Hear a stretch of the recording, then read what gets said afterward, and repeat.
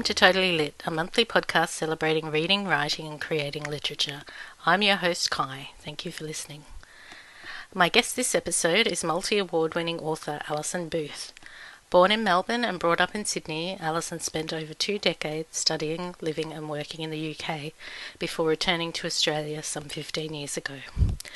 Alison's debut novel, Stillwater Creek, was highly commended in the 2011 ACT Book of the Year Award, and afterwards published in Reader's Digest select editions in Asia and in Europe. Her subsequent novels are The Indigo Sky, A Distant Land, A Perfect Marriage, and The Philosopher's Daughters. Alison's latest novel is called The Painting, which will be published on the 15th of July 2021. Alison's other interests are in economics and public policy, and she is Emeritus Professor at the Australian National University. Welcome, Alison, to Totally Lit. Thank you so much for making time to chat with me today. Thank you so much for inviting me on. It's lovely to meet you. It's always good to make new writing friends, I think. I've met some lovely people, so I'm glad to include you in my circle now. Thank you. Now, you've got a new book coming out, is that right? Could you tell me about your new novel, The Painting? Yes, the new novel is set in 1989, and it's about a young Hungarian woman, an immigrant, who arrives in Sydney with a painting, and then she has to confront her family's past because the painting gets stolen. And it's a double mystery, so, and I want to make sure I don't come up with any plot spoilers, but first of all, there's a mystery about who steals the painting, and it is stolen. And then there's a mystery about how the painting got into the family in the first place. So that's basically it. And the idea of using the painting, it's like a metaphor, if you like, for all that was going on in the lives of the main character, Annika, and her parents and aunt and her grandmother in particular. So that's, in a nutshell, what the book's about. So would you class it as a mystery or a historical fiction? What sort of genre does it fall under? Historians would call it historical fiction. But one thing I've learnt recently is that the Historical Novel Association, both here and abroad, they don't view something set in 1989 as historical fiction. Right. It needs to be 50 years ago to be historical fiction. So while I view it as historical fiction, and my historian friends also view it as historical fiction, strictly speaking, according to the novelist's definition, it's not. So to answer your question more briefly, yes, I view it as historical fiction. It's also a mystery and a bit of a thriller and a story of love as well. To call it a love story, I think, would be a bit strong because it's not your conventional romantic love story. But it's also about love between the generations. And so I think it could be viewed as a love story. Now, I've been working my way through, and I'm not through to the end yet of your novel, but I did notice the beautiful language that you use. I've really been enjoying that, and you're quite detail-orientated with your descriptions as well, which I've been enjoying. Like when you're describing people and place, you're really taking me there, which I enjoy. I did notice on page 4 you mentioned interest rates, which leads me to my next question, which is your background is in economics and public policy. How did you move from that background into writing? Well, I'd always thought I would like to write a novel, and my father wrote a novel and published it, and when I was at school, I wrote my first novel in year 5. An early starter. An early starter. We had a wonderful teacher who decided that in our weekly English composition, it was called class, we were each to write a chapter of a novel. And we went right through the term writing a chapter of a novel. And that's how I ended up with my first novel.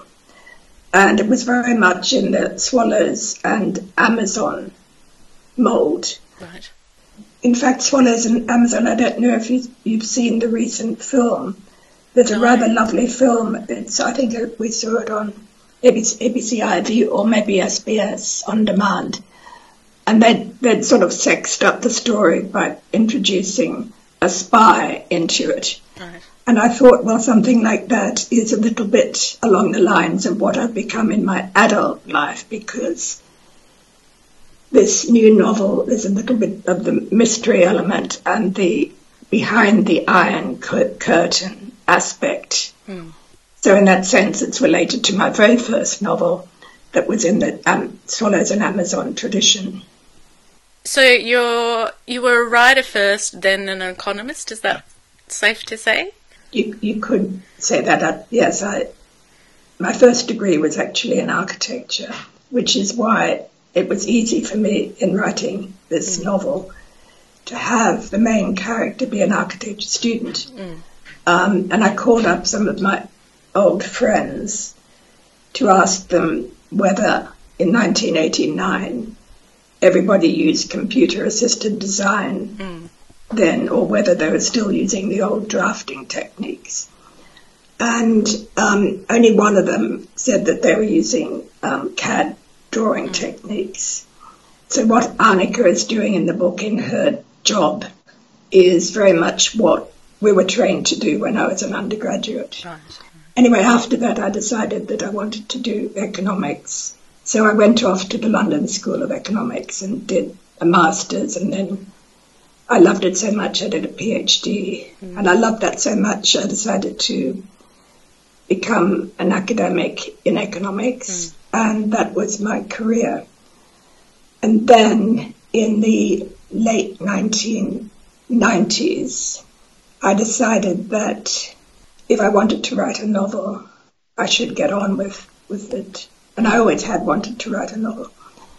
So I decided I should get onto it, and then I began that venture by writing short stories. And I published a few, and they're really hard, short stories. Short stories are hard. I did see on your website that you've got a link to some of your short stories.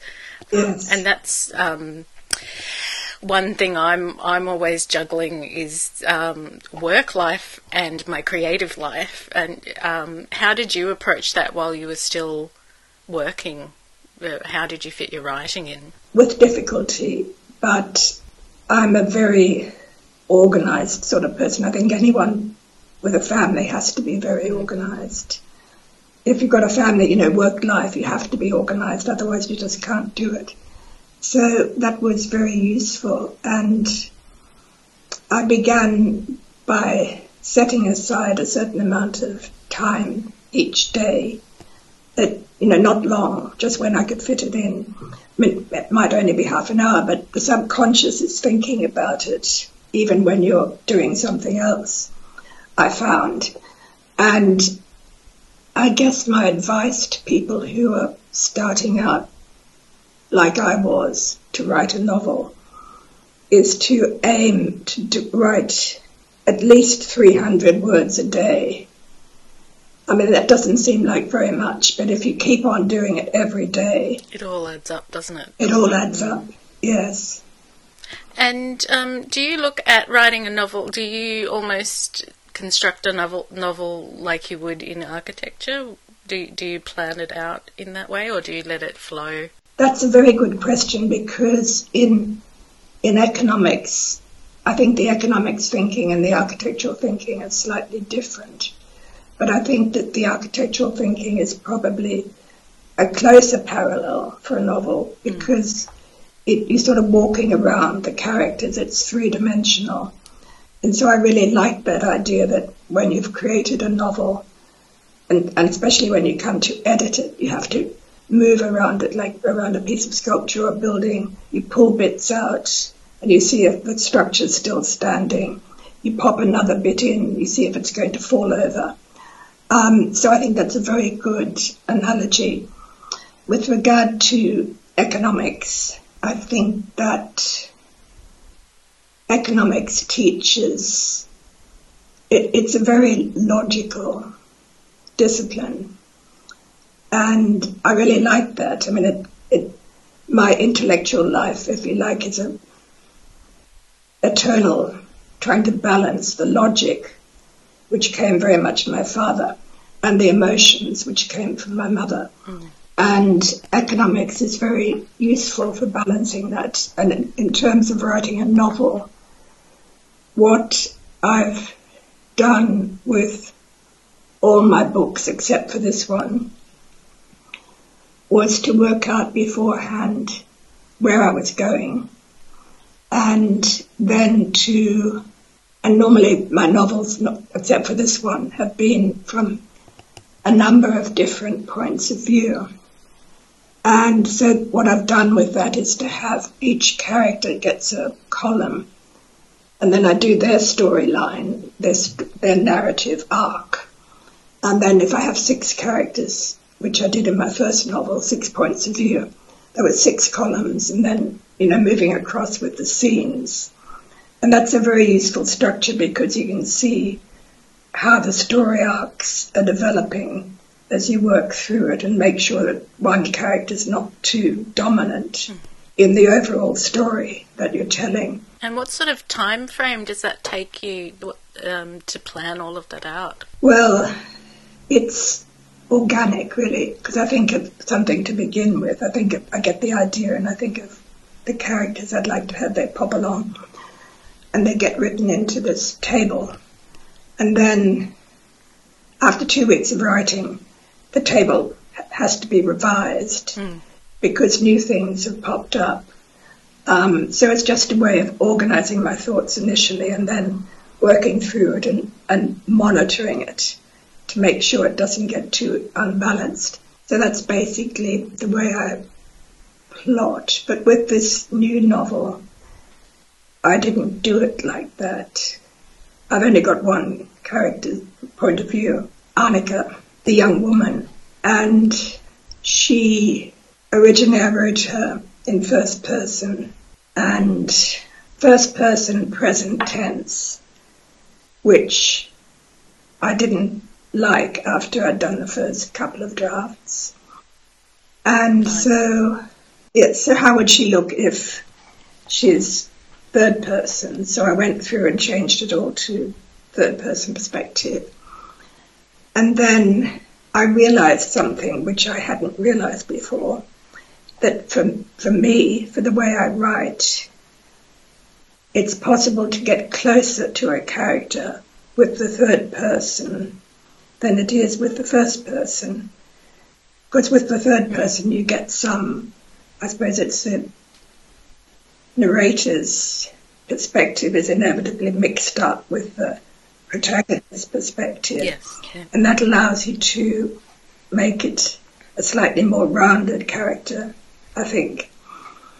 So that was a lesson for me. It took a lot of work, naturally, to change that. But then, and I had to do it again because I decided that the present tense didn't work. I decided.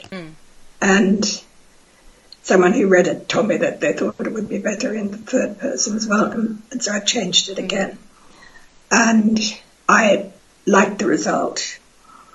And it's funny, really, because the first short story I ever published was a rather ambitious story written in 3 points of view, which is ambitious for a short story.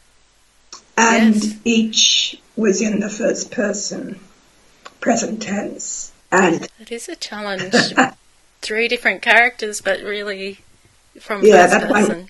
That one worked, but it didn't work for this novel, so that went out the door. And where do you get your inspiration for the story? Is it from stories you've heard, movies, other books that you've read? No, not really. Although probably there are all sorts of influences that I'm not aware of. Do you want me to go back a bit to the first books, or would you like to just stick to this book? Well, let's stick with the current novel, The Painting, Yeah. because it is an interesting premise. Is that something that just popped into your head, or is it something that was percolating for a while? I think what was percolating for a long time, and which bobs up in other books as well, is the idea of immigrants. And so this is an immigrant's experience. And when I was young, when I was at university in particular, for my first degree, I met people, girls and boys, men and women, who were the children of Hungarian refugees. So I'd always found Hungary very interesting.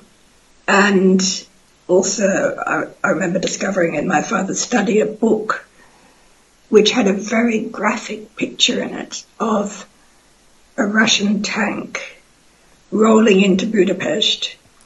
And this turned out to be the 1956 uprising.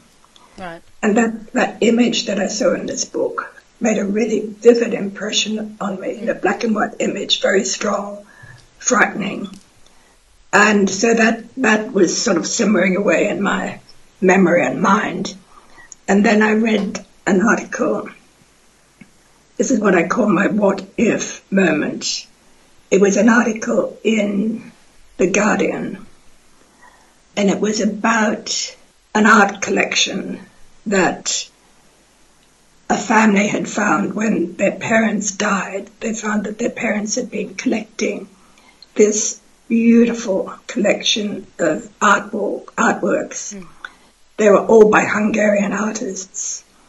And it turned out that at the time they'd been collecting, if you managed to save any money, you weren't supposed to bank it. And so they bought on the black market, they bought paintings.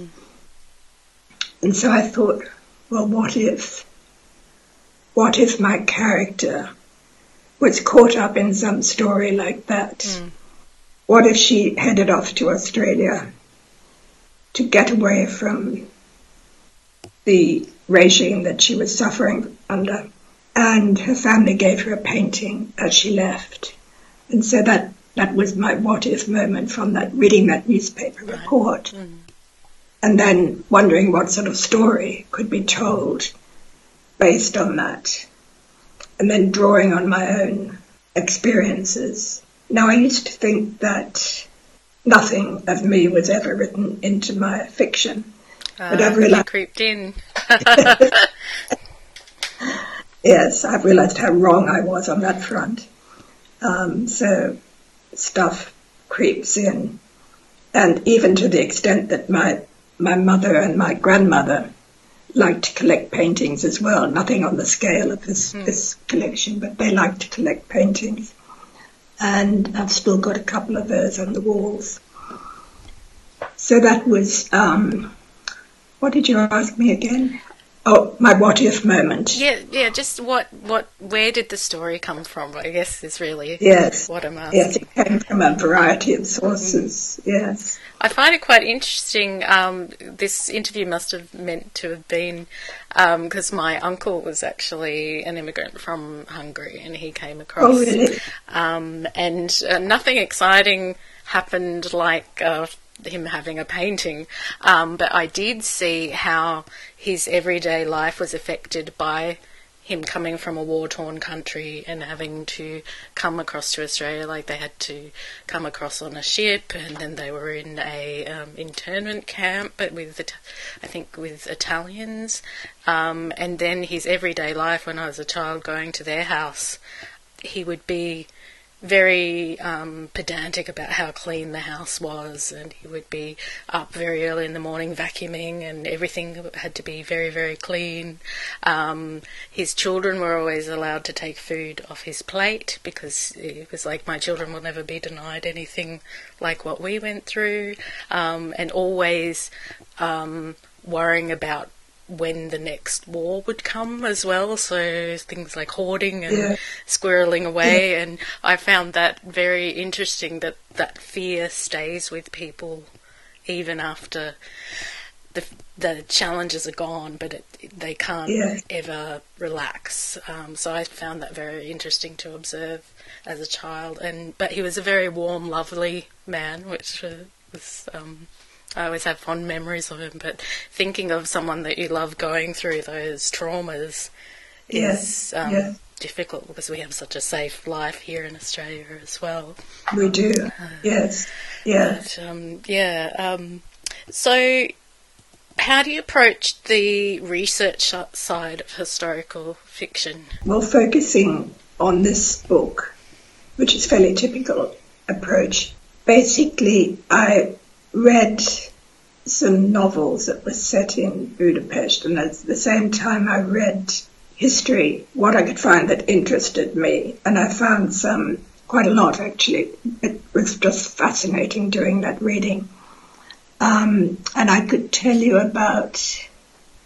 quite a lot about that, but you may want me to be rather focused rather than rambling on about these books. But I had a fabulous time because I love reading history.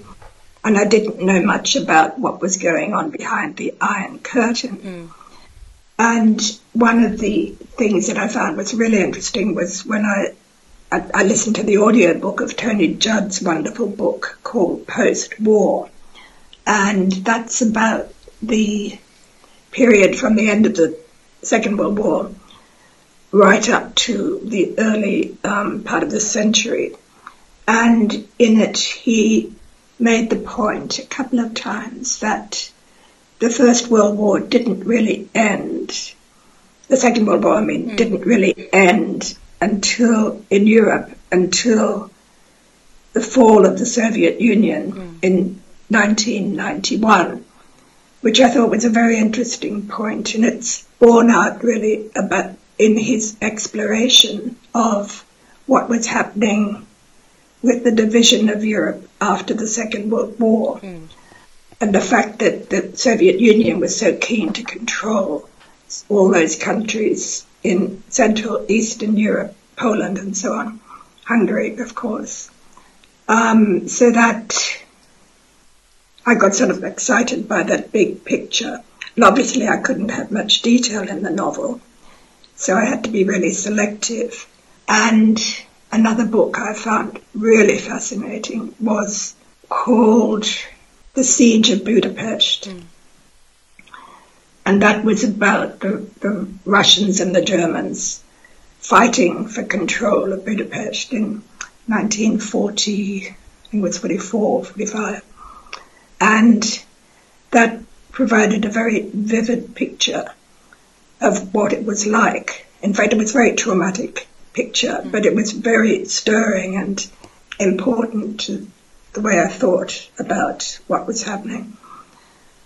And then I had to read about the Hungarian Revolution. And I was interested with what you said about your uncle. So did he come across after the Second World War, or was it after? I think it was after the Second World War. They kind of decided it wasn't very safe to stay there, and I know they had like crossed the Alps or something like that. There was, and this is all my memories from being a small child hearing the stories, so it doesn't sound as, I've just got snippets of what happened rather than, and because they've passed now, I don't really have any way to find out all the details. But they pretty much escaped from Hungary and arrived on a boat here with other immigrants, and there was stories of that his mother had swallowed her gold wedding ring so that she could keep it hidden, and then I was horrified by that because that sounded disgusting to a little girl. Well, to a little girl, yes. To a big girl, it sounds very sensible. Yeah, but it was really the only way that they could keep their valuables safe and things like that. And so the concept of that, when you're a tiny little girl, your imagination can't stretch as far as what they've lived through.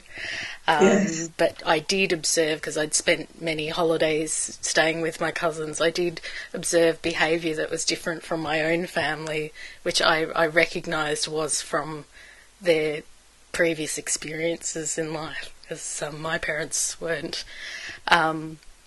behaved in a different way at home. And I was like, it does seem to stem from fear that we're going to have a war again and we'll have to run away, so I think that always stays in your mind if you've been through those experiences, if it's a lived experience that you've had.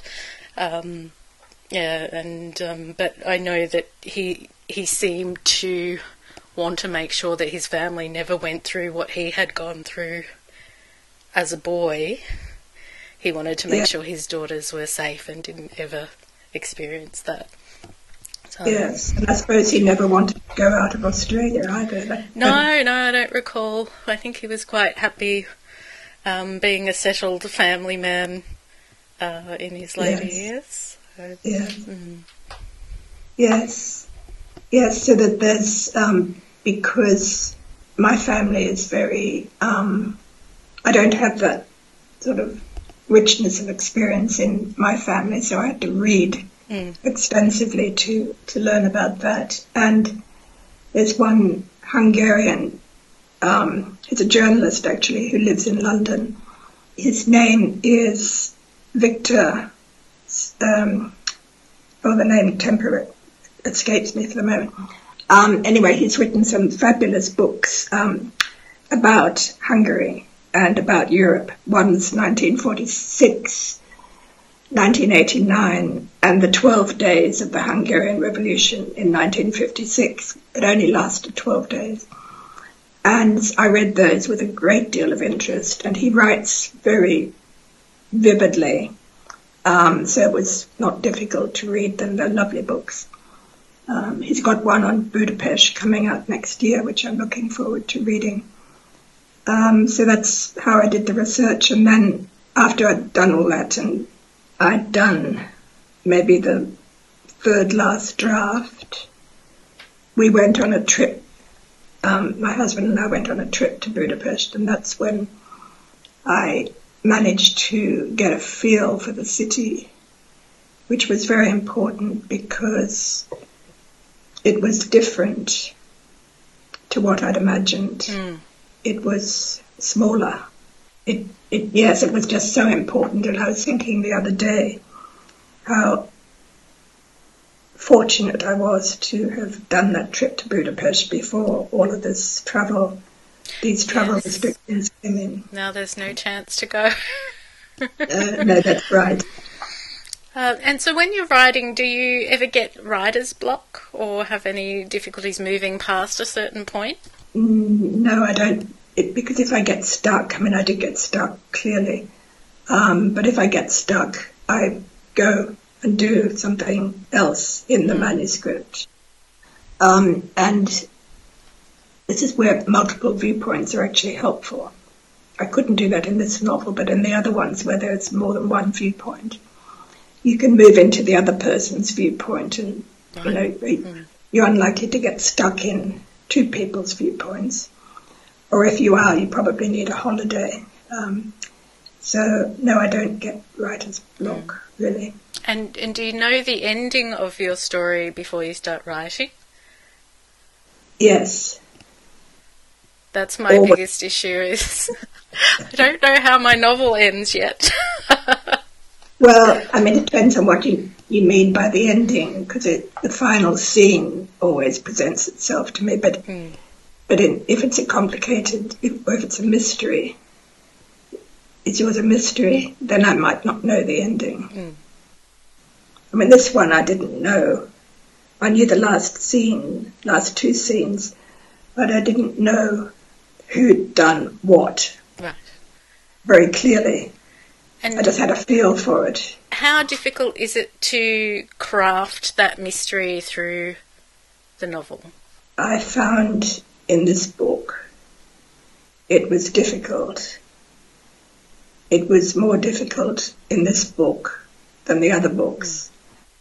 I think because I was getting so absorbed by the history that I might have lost sight at one point, like after draft 10 maybe, I did a lot of drafts, of who had done what. And it's no good writing a mystery if you don't know who's done it, so to speak. So that was a bit of a, if you view that as a writer's block, well, I did have one in that sense. Right. That I didn't know who had done it. And I love to write short stories that have a little bit of a twist at the end, so you don't know it's coming until it hits you. Oh, lovely. I love those. But some people say that readers don't like to feel like they've been tricked. How do you feel trying to share a mystery with your readers when you really are withholding the ending until the end? I don't have any trouble with that. I mean, I have trouble getting to that point, working it all out. But I think readers like to get a surprise. I totally agree.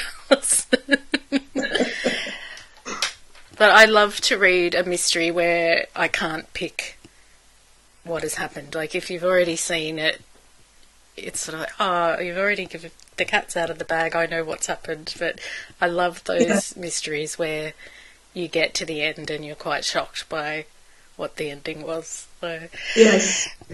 I'm going to have to read your short stories because I love things with a twist in them.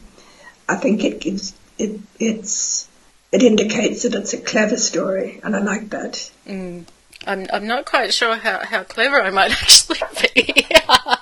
I'm an unorganised writer, so usually I start and the ending happens when it ends. So I'm quite surprised where it's gone as well when I finish. You've got a strong intuition. Maybe. I'm still learning to own myself as a writer as well. I'm still sort of getting my confidence that I'm a bit bashful with my work still.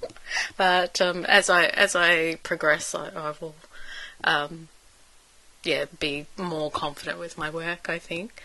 Do you have any tips for emerging writers on how to maintain their writing stamina when writing novel-length pieces?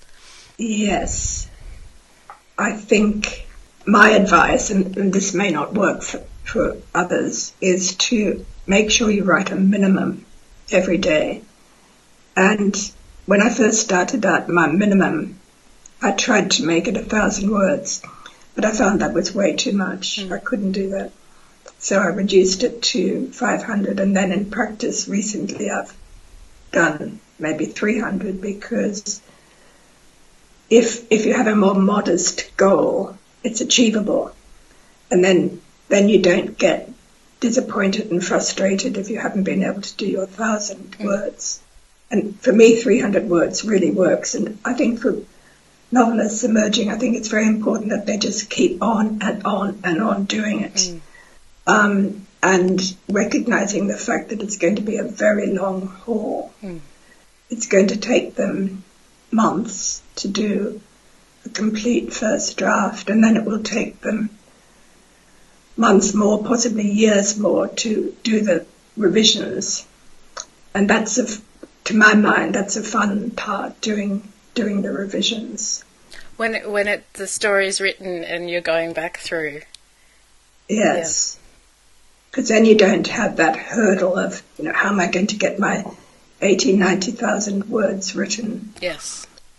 And I think that's such a daunting thing when you start out, the thought you've got all those words in front of you. And so if you have that daily goal of 300, 500 words that you do without fail, even if they're crappy, you've done them and you can come back and sort it out later.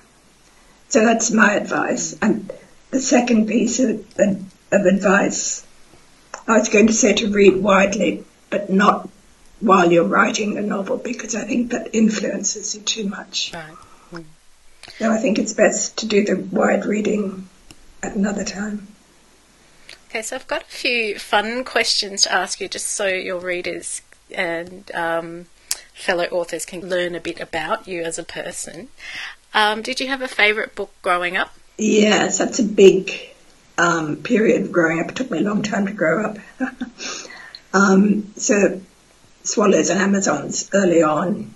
Then when I was a teenager, I really, really liked reading Patrick White. Mm. And so and I think my all-time favourite Patrick White is probably Riders in the Chariot. Yep.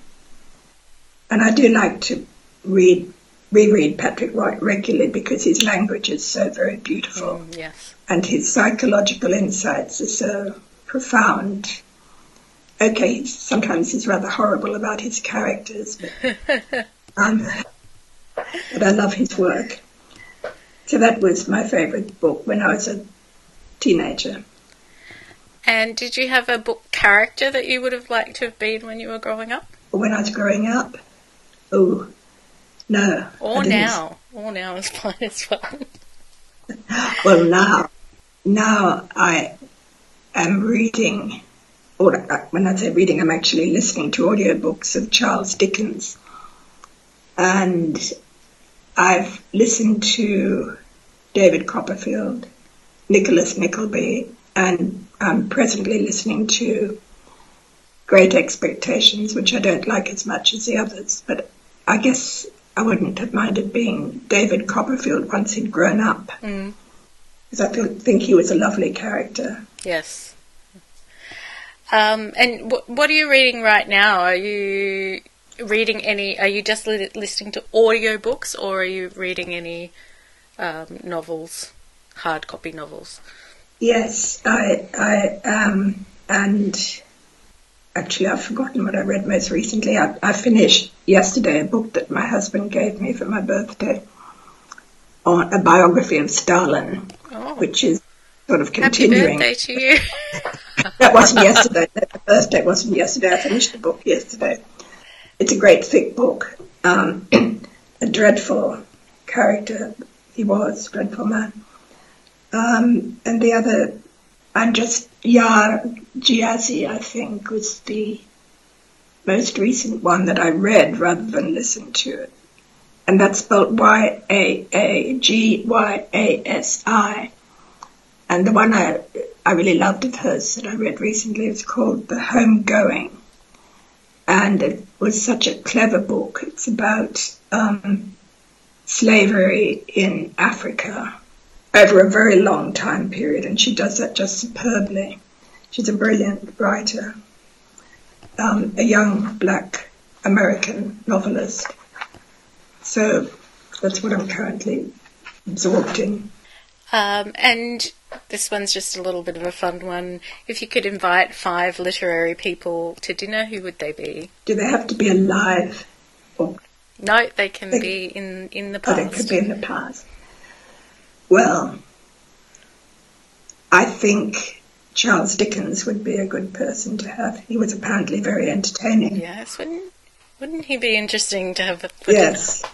And then Anna Burns, who wrote The Milkman, which was set in Northern Ireland. And that's such a brilliant book. I would love to meet her. Kate Grenville. She's amazing. Yes, she is amazing. Such a great writer. Yes, such a wonderfully perceptive. A bit like Patrick White in that psychological observation. And Toni Morrison, I think I'd like to have as well. Oh, yes, I love Toni Morrison. Yes. Surely, so Patrick White would be there as well. Have I said 5 or 6? Yes, he should be there. I'm not sure. We've lost count. No, he should be there, definitely. It can be a bigger party if you want. Yeah, I think Patrick might as well, although I'm not quite sure how well he'd get on with Charles Dickens. But that would be it would be very interesting, wouldn't it? And so you have said to emerging writers, write every day. Do you have any advice that you would give to writers about how to get started? In the sense of how would they start there? Yeah, I think for those people that are feeling daunted about writing 80,000 to 100,000 words and they have the idea in their head but they haven't started the journey yet. Well, I think they've got the idea in their head. Maybe they want to start at further in the novel rather than worry about that stumbling block of the first chapter or the second chapter. I mean, I don't know. Okay, get started in the middle. Yes, further in. Instead of instead of the beginning, because I do think that first chapter it can be a hurdle. In my case, I found the first chapter difficult, and so rather than let that stop you, I think it's better to say, okay, well, I'll come back and fine-tune that later, and I'm just going to start where the story begins, and then maybe that will work out for them as being the appropriate place for the first chapter. Okay, so just get started somewhere. Yes, yeah, that's right, just get started somewhere. And do you have, looking back at yourself before you started writing, is there any advice you'd give to yourself way back when? Don't do it, I suppose. No, Don't do no, it. I wouldn't do that, because I think writing brings so much peace, actually. I mean, it's very difficult and that's frustrating, but you get into that world of the imagination. It brings you, I think, the concentration brings you peace. So We wouldn't have all those wonderful stories, Alison, if you didn't do it. well, thank you. So I think the other thing to bear in mind is that it's a very long apprenticeship, and don't be put off by that. If you want to write, don't be put off by the fact that it's going to take you a long time unless you're very lucky, to get anywhere with it. And I think the other thing is not to expect that you're going to earn money from it. No. It's a labour of love, that is for Exactly. sure. Yes, it's a labour of love, indeed. And the other thing I think is to ignore rejections. Don't let rejections get you down. Did you have rejections when you first started out? I had rejections after I got going. I mean, everything can feel like a rejection. The first agent that you try rejects you. I had a lot of luck with my first novel, but I know it was luck. And I think it's important not to be knocked over by these rejections. And publishing is hard, and it's probably going to get harder. Yes. That's how the podcast has actually come about, because I felt the need. I had a lot of work sitting out waiting to get responses, and sometimes I haven't had any response or it's just a polite no, but I felt like I needed to continue to create, and that I've decided I'm going to be a writer and I'm not changing my mind, but I need to feel like I'm moving forward in some way. Good for you. And that's how this has happened. Yeah, that's good. It keeps me sane while I'm waiting for the rejections. So I know that you've only just finished this work and it's coming out in July, but what's next? Have you got another book in you that's going to be worked on? Yes, I do. And it's going to be set in the early 1970s in Australia, of course. And the Australian landscape is really important to me. And in this novel, it's going to be really important to the main two characters, because there are two of them. So the plan is to write it from the perspective of a 50-year-old woman and a 10-year-old boy. And so that's what I have in mind. And it's will be a story about revenge and retaliation, set within this pristine landscape. So we shall see. So it's got dark themes. Yes, dark themes in the beautiful Australian landscape, but it's not going to be an outback thriller. I'd love to be able to write an outback thriller, but I don't feel the outback the way I feel the eastern part of Australia. Where you're from Brisbane, aren't you? I was born in Melbourne, yes. But I've lived in Sydney and now we're based in Brisbane. Yes. So I've had the whole east side of Australia is home to me. Well, that's a lovely position to be in. Mine is Melbourne, Sydney and Canberra. But I think the landscape that we have on the East Coast really gets absorbed into you, and yes, it comes out in your writing as well, probably. And each city and town has its own personality as well. Like, there's lovely things about every place that I've lived, but they're also different from each other.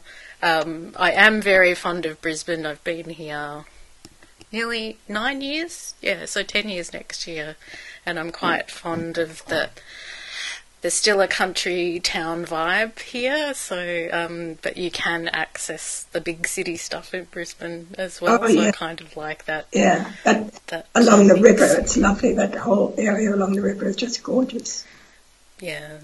So I think this will be home for a while now. I think now we're at the end of our chat. Thank you so much, Alison, for sharing some insights about writing and about your work. And I look forward to getting to the end of your novel and finding out the answer to the mystery. Well, I hope you enjoy it, and thank you very much for inviting me along. I've enjoyed our conversation. And there's more that I'd like to ask you, but I shan't. You have inspired me to reach out to my cousins and find out a little bit more about their origins now in Hungary. Yeah, there might be because I know I don't know enough. You never know. All right. Thank you, Alison. Bye. Take care. Writing stories for children can seem like a very simple task, but there is a skill involved in bringing memorable characters and their worlds to life. Anyone can write a picture book, but not everyone can write a picture book that becomes a child's favourite bedtime story. The best children's picture books fire up their imaginations, evoke emotion, and stay within their memories forever. Authors Online was created to provide aspiring authors the knowledge, skills, and resources they need to become a published children's book author. Our extensive industry knowledge will be shared with you and provide you with the basic principles behind writing for children, picture book publishing guidelines, and updates on the current market and publishing environment. And as a special offer for Totally Lit listeners, if you go to authorsonline.com.au, you can apply the discount code of LIT20, that's LIT20, to access discount content at authorsonline.com.au. Thank you to Alison for joining me to chat about her writing career and her latest novel, The Painting. Alison's titles can be ordered from good bookstores and are also available from online booksellers in both paper and electronic form. They are also available in large print editions and audio books. Ask your library to order copies in if you prefer to read a library edition. And if you like Alison's books, provide a review or a rating on Goodreads or on other review sites to spread the word. Alison is active on social media, Twitter and Facebook, and loves doing radio and other interviews.